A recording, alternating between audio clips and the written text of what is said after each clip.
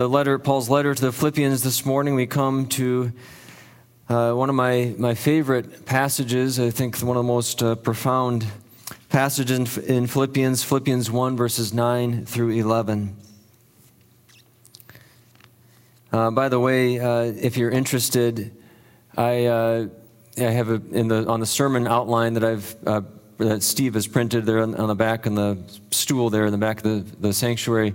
On the back of that, or on the second page of that, I have my translation of the text and my structural analysis of the text. So you can see what I have deemed to be the flow of Paul's thought through this, which is the basis for the sermon this morning. And so you can kind of see, and if you would like to use that, you certainly can, to walk through, as we walk through the text together. You can follow along either in your Bibles, or if you want to see that flow more clearly, you can use the sheet that I've provided for you on the back of the outline. So Philippians 1, verses 9 through 11. If you would, please stand for the reading of God's word if you are able.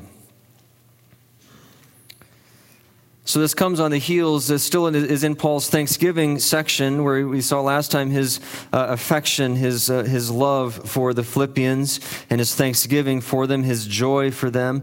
And now we come to verse 9. Paul says, "And this is my prayer, that your love may abound more and more with knowledge and depth of insight, so that you may be able to discern what is best, and may be pure and blameless for the day of Christ, filled with the fruit of righteousness that comes through Jesus Christ to the glory and praise of God." You may be seated.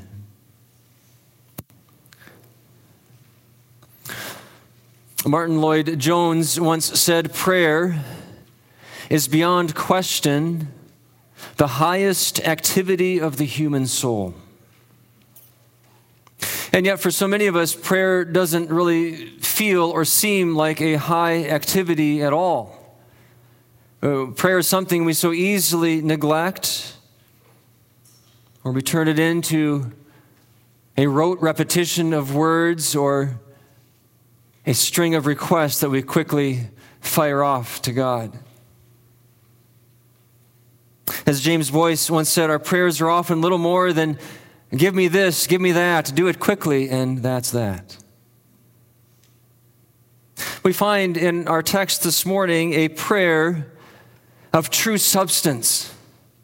This is Paul's prayer for the Philippian church, but it's also much more than that. It's also a prayer that we can all pray for ourselves and for fellow believers. This prayer, I believe, gets to the heart of what God wants for us as His people. And so it's a prayer that we can pray our whole life through again and again. It's a prayer that husbands can pray for their wives and wives for their husbands. It's a prayer that parents can pray for their children. It's a prayer that pastors ought to pray for their congregations, and that we, as disciples of Jesus, ought to pray for ourselves. As we enter into the text this morning, we can consider this prayer under three main headings, again, that flows out of that analysis that I've provided for you. And so I'm going to present it this way: the what, the why, and the how. And so we'll see first what it is that we should pray for, and then secondly, how we attain secondly, why we should pray for this, and thirdly, how we attain the blessings that the prayer describes. And so we see first what to pray for.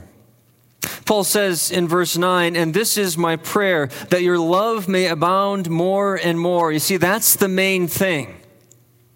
This is the main substance, the main petition of the whole prayer. And as that structural analysis shows, really everything else in the whole text hangs on or flows out of this main thing. This is what Paul wants. This is the main substance of the prayer. This is what we ought to pray for.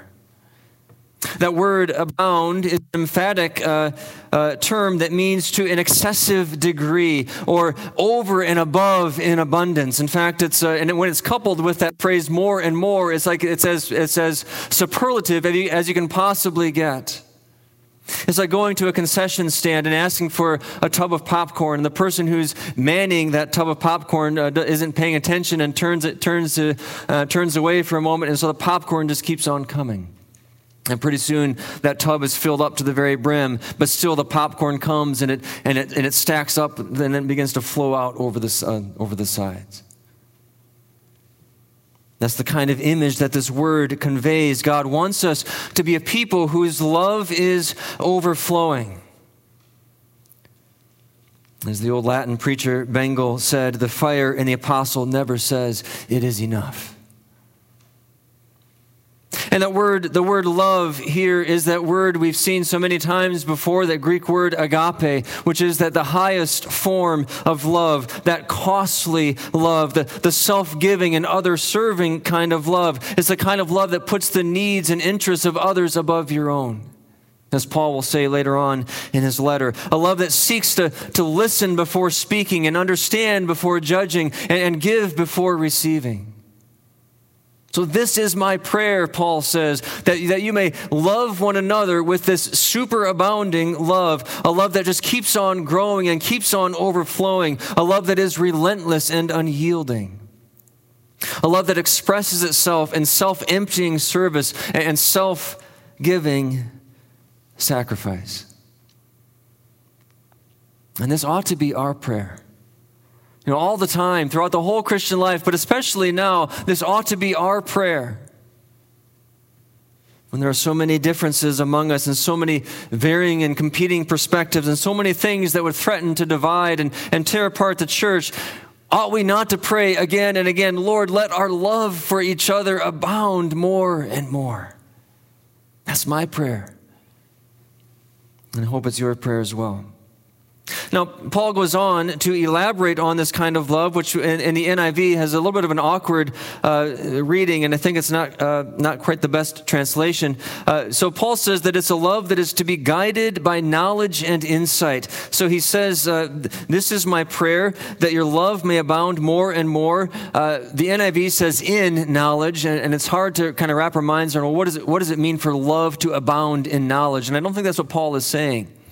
You can also translate that word with, which the ESV translates it that way. I think that gives it a better sense. This is my prayer, that your love may abound more and more with knowledge and all insight. In other words, that a love that is guided by, informed by, accompanied by also knowledge and insight. And the word knowledge there is a deep and personal, experiential, relational kind of knowledge. So the love that we are to have as believers is not a generic or an indiscriminate kind of love.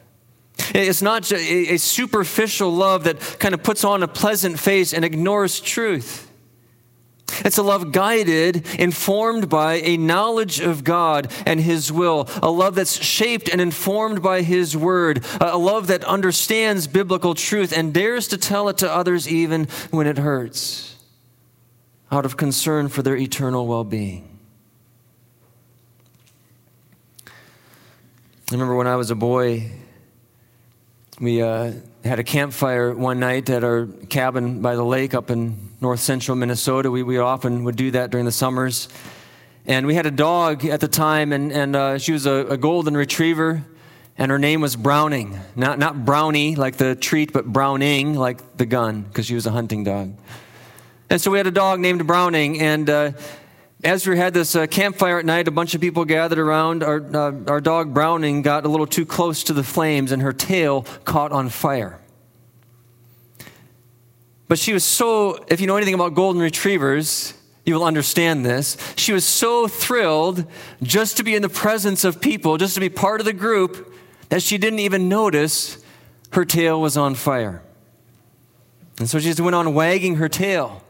And it was kind of like those sparklers, that on the 4th of July, you light those sparklers and you wave them around and they light up the night sky. That's what it looked like, her tail wagging, and it's kind of lighting up, with the sparks flying off, lighting up the night sky.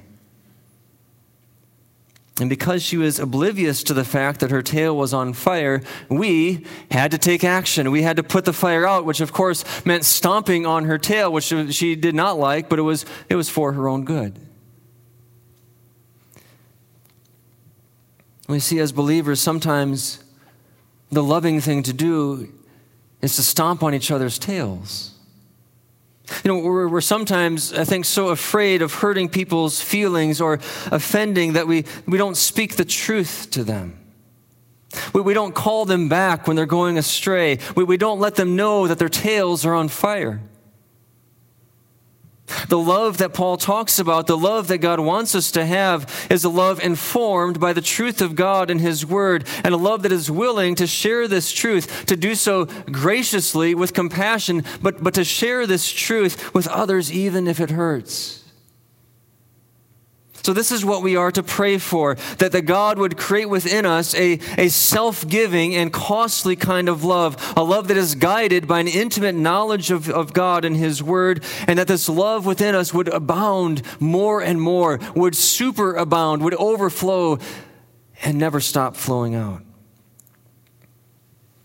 And that brings us then to our second question. Well, why should we pray this prayer?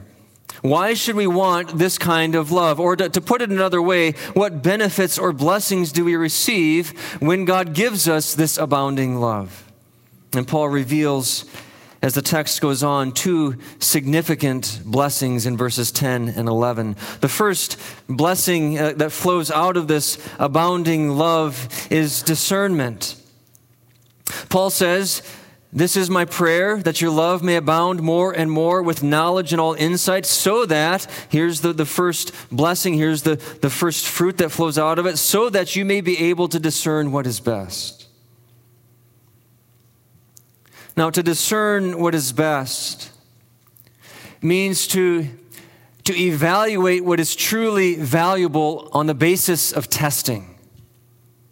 So to evaluate what is truly valuable on the basis of testing. That word discern was used in reference to testing metals or coins. And so when you would test coins, you would test them to see if they were made up of genuine metal, of pure metal, or if they were mixed with other things. And if they were found to be genuine, if they were found to be worthy, found to be truly valuable because they were true metal, they were kept for currency. If they were not, they were tossed out. The same word was used also in reference to farmers testing oxen to make sure that they bought the best one, which is really sort of the ancient version of test driving cars, right? If you're going to buy a car, you do your research, if you're like me anyway. You check consumer reports, you check the reviews, you check the history of reliability and all of that, and then you go to the lot and you begin to drive them. What does it feel like? How does it function? How does it operate? And how does it perform? And you do that process, and then you pick out of all that which is the best value, the best one. That's the sense behind that word discern. The more we are filled with a love that is informed by biblical truth, the better we'll be able to discern what is best, to evaluate what is truly valuable.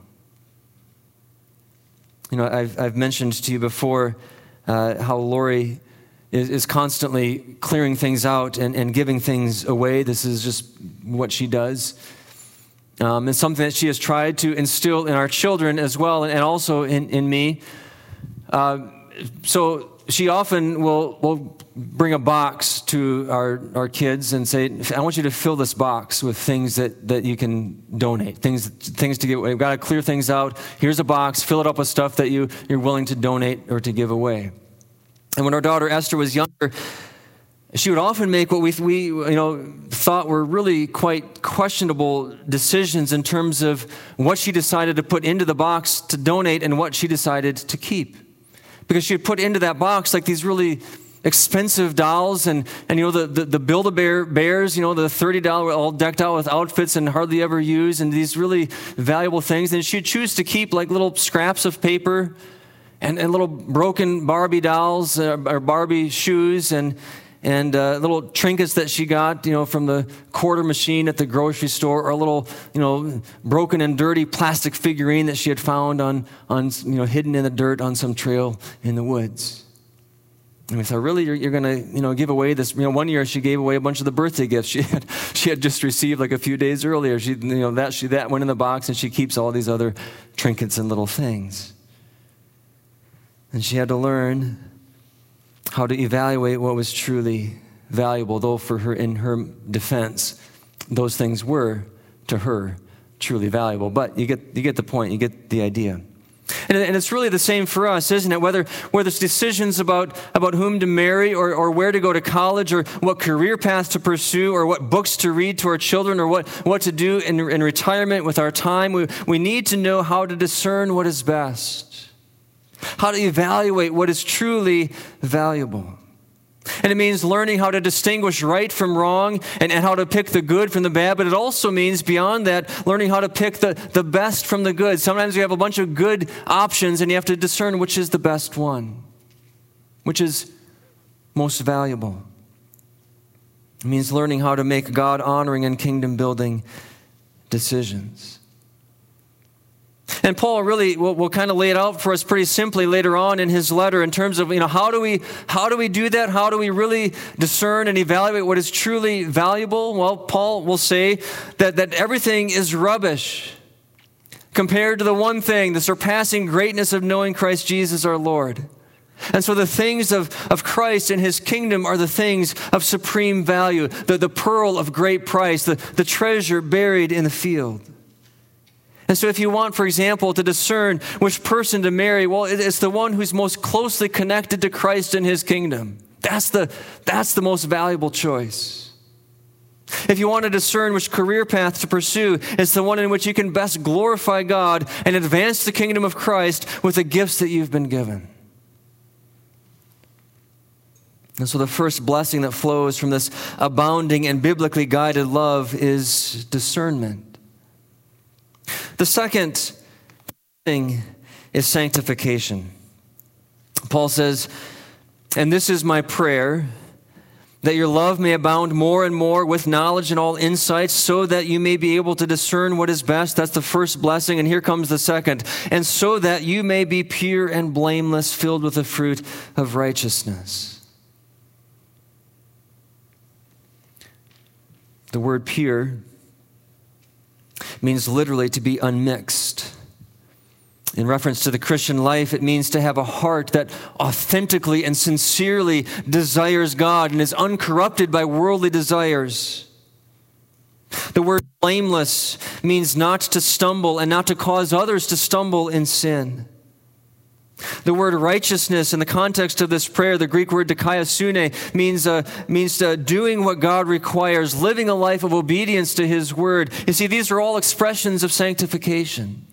That's what Paul is talking about here. These are all ways of describing a life that is increasingly conformed more and more into the image of Christ. And this is really the goal of the Christian life, isn't it? This is what Paul labored to produce within the churches that he planted. I mean, again and again, throughout all of his letters, he says, "I'm laboring to see Christ formed in you." This is why I beat myself, he says. This is why I labor as I do. I want you to be presented before Christ as that pure, spotless bride on the day that he comes. This is what God desires for us. We are to be ever growing toward the perfection that will only be fully realized in the age to come. Gordon MacDonald tells about a time that when he and his wife bought an old abandoned farm in New Hampshire. And they bought it so that they could build a country home on the property. And in order to do so, they had found the perfect location on the property of that farm was, and the perfect location to build their home. But that site was filled with big boulders and rocks. And so they began the process of clearing the site, of clearing the rocks away. And they started with the most obvious, the big giant boulders. They cleared all of those out. And then after those were gone, they turned their attention to the big rocks, and they started to haul away all these big rocks. And when the big rocks were gone, they turned their attention to the smaller rocks, and they began the process of clearing those. And as they did, they saw more and more rocks that they hadn't even seen before. And as they did those, they saw even more pebbles and stones that they hadn't noticed. And on, and so it went, clearing away these rocks and stones. And the more they hauled away, the more progress they made. And so it was noticeably better than it was before. And at the same time, it never seemed to end. It was an ongoing, never-ending process. There were always more rocks that needed to be cleared away. Well, that's a picture of sanctification. Clearing away the sin in our lives and starting with the big stuff and then dealing with the smaller stuff. And it's a lifelong process. It requires ongoing attention, and it's hard work, and it's sometimes tedious. And we never in this life fully arrive at perfection. There are always more things to clear away. But slowly and surely the rocks are cleared away. Slowly and surely the sinful nature dies, and Christ is formed in us. That's the second blessing that flows from an abounding and biblically guided love, is the blessing of sanctification. And that brings us then to our final question, and that is, well, how do we attain the blessings described in this prayer? How are we filled with this love that results in discernment and growth in sanctification? Well, the short answer to that question is that it's by grace alone, through faith alone, in Christ alone. You see, at every turn in this prayer, we see that it all comes from God. Paul says that the fruit of righteousness comes through Jesus Christ. And of course, Jesus himself said the same thing to his disciples in John chapter 15 when he said, I am the vine, you are the branches. No branch can bear fruit by itself. It must remain in the vine. Neither can you bear fruit unless you remain in me. It is only in Christ, only as we remain connected to the vine, that we bear the fruit of righteousness. And the ability to discern what is best, to evaluate what is truly valuable, well, where does that come from? It comes only as God reveals himself to us through his word. And what about the love that abounds more and more? The love that is the wellspring of all of these blessings. Well, how do we get that kind of a love? Well, it's only possible when we grasp the depth of God's love for us. As John said in his letter, we love because he first loved us. You see, this is how we attain the blessings of this prayer. It is by grace alone, through faith alone, in Christ alone. It's by getting to know God better through time spent in his word. It's by knowing his love more deeply through time spent in worship. The more we know of God and his amazing, incomprehensible, as Paul says, the love that is beyond knowing, the more we know of God and this kind of love, the more our love will abound. And the more our love abounds, the more we will grow in the gifts of discernment and sanctification. And so really it all comes down to, if we want the fruit of this beautiful prayer, it's knowing God more through time in his word and in prayer and in worship. Shortly after World War I, Lawrence of Arabia was in Paris with some of his Arab friends, and he took time to show them all around the city of Paris, all the wonderful, beautiful things to see in Paris. But they weren't really at all interested in any of these things. They didn't care all that much. The thing that captivated them the most was the faucet in the hotel room. Because you see, coming from the dry land of Arabia, they were amazed at such a wonder. Here's this thing where you just turn a handle and water comes out. And so they kept turning it off and on again and watching the water flow. And all they have to do is just turn this handle and there's the water, all the water that you want. And it blew their minds. And so a few days later, when they're getting ready to leave, Lawrence, they're getting stuff packed up, and Lawrence found his friends in the bathroom trying to detach the faucet. They were going to bring it back with them to Arabia. And they said, hey, all we need to do is to have this faucet. And then we, in our dry land of Arabia, can have all the water that we want. And Lawrence had to explain to them that it wasn't the faucet itself that produced the water. The faucet was only a conduit, only a vessel, that the real source was in the whole system of water underneath the city. And that's the way it is in the Christian life. The blessings of this prayer don't come through external practices alone. They come from the hand of God through Christ to those who earnestly seek him and believe. which is why Paul ends his prayer the way that he does, sort of the culmination of it all. The very last phrase, the last note on which he ends his prayer is to the glory and praise of God. It is God who makes our love abound more and more as he pours his love into thirsty hearts. It's God's word that gives us the insight to discern what is best. It's God who works in us by the power of the Holy Spirit, sanctifying us and growing us toward purity and blamelessness, making us into that spotless bride for the day of Christ. It all comes from the hand of God, and so God alone gets all the praise and all the glory. It is really a beautiful cycle if you think about it. Andrew Murray once said that in prayer, we are putting our supplications into the bosom of omnipotent love. In prayer, we are putting our supplications into the bosom of omnipotent love. If ever we wonder what to pray, if ever our prayers grow old and stale and tired and bored, if ever we feel like thirsty travelers in a weary land in our spiritual lives, let us pray this prayer of Paul.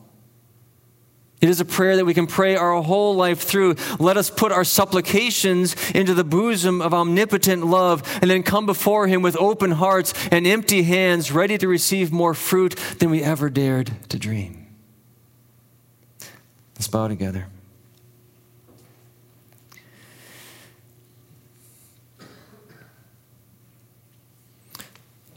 Lord God, as we come before your throne this morning in a time of silent prayer and response, I pray, O Lord,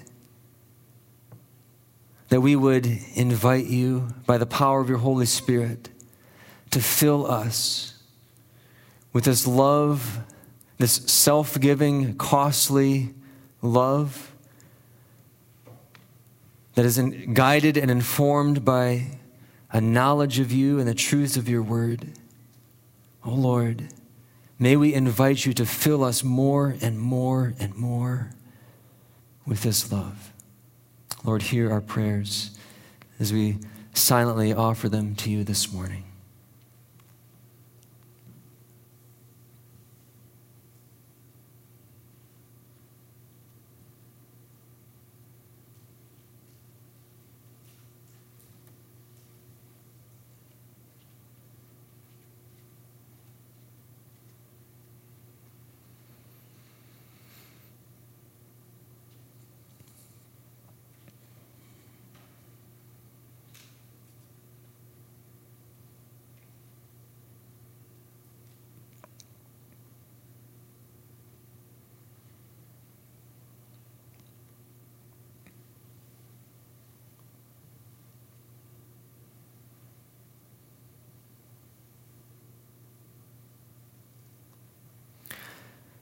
Lord God, may our love abound more and more with knowledge and all insight, so that we may be able to discern what is best, to evaluate, assess what is truly valuable, and so that we may be pure and blameless for the day of Christ, filled with the fruit of righteousness. That we may grow in our sanctification, that we may become ever more like that pure, spotless bride that you desire us to be. Filled with the fruit of righteousness that comes through Jesus Christ alone. Oh Lord, may you do this work in us. And may it redound to you, to your glory and to your praise, to the glory and praise of the God from whose hand all of these blessings flow. Lord, may we never tire of praying this prayer. May you never tire of delighting and granting us these things for which we pray. In Jesus' name we pray. Amen.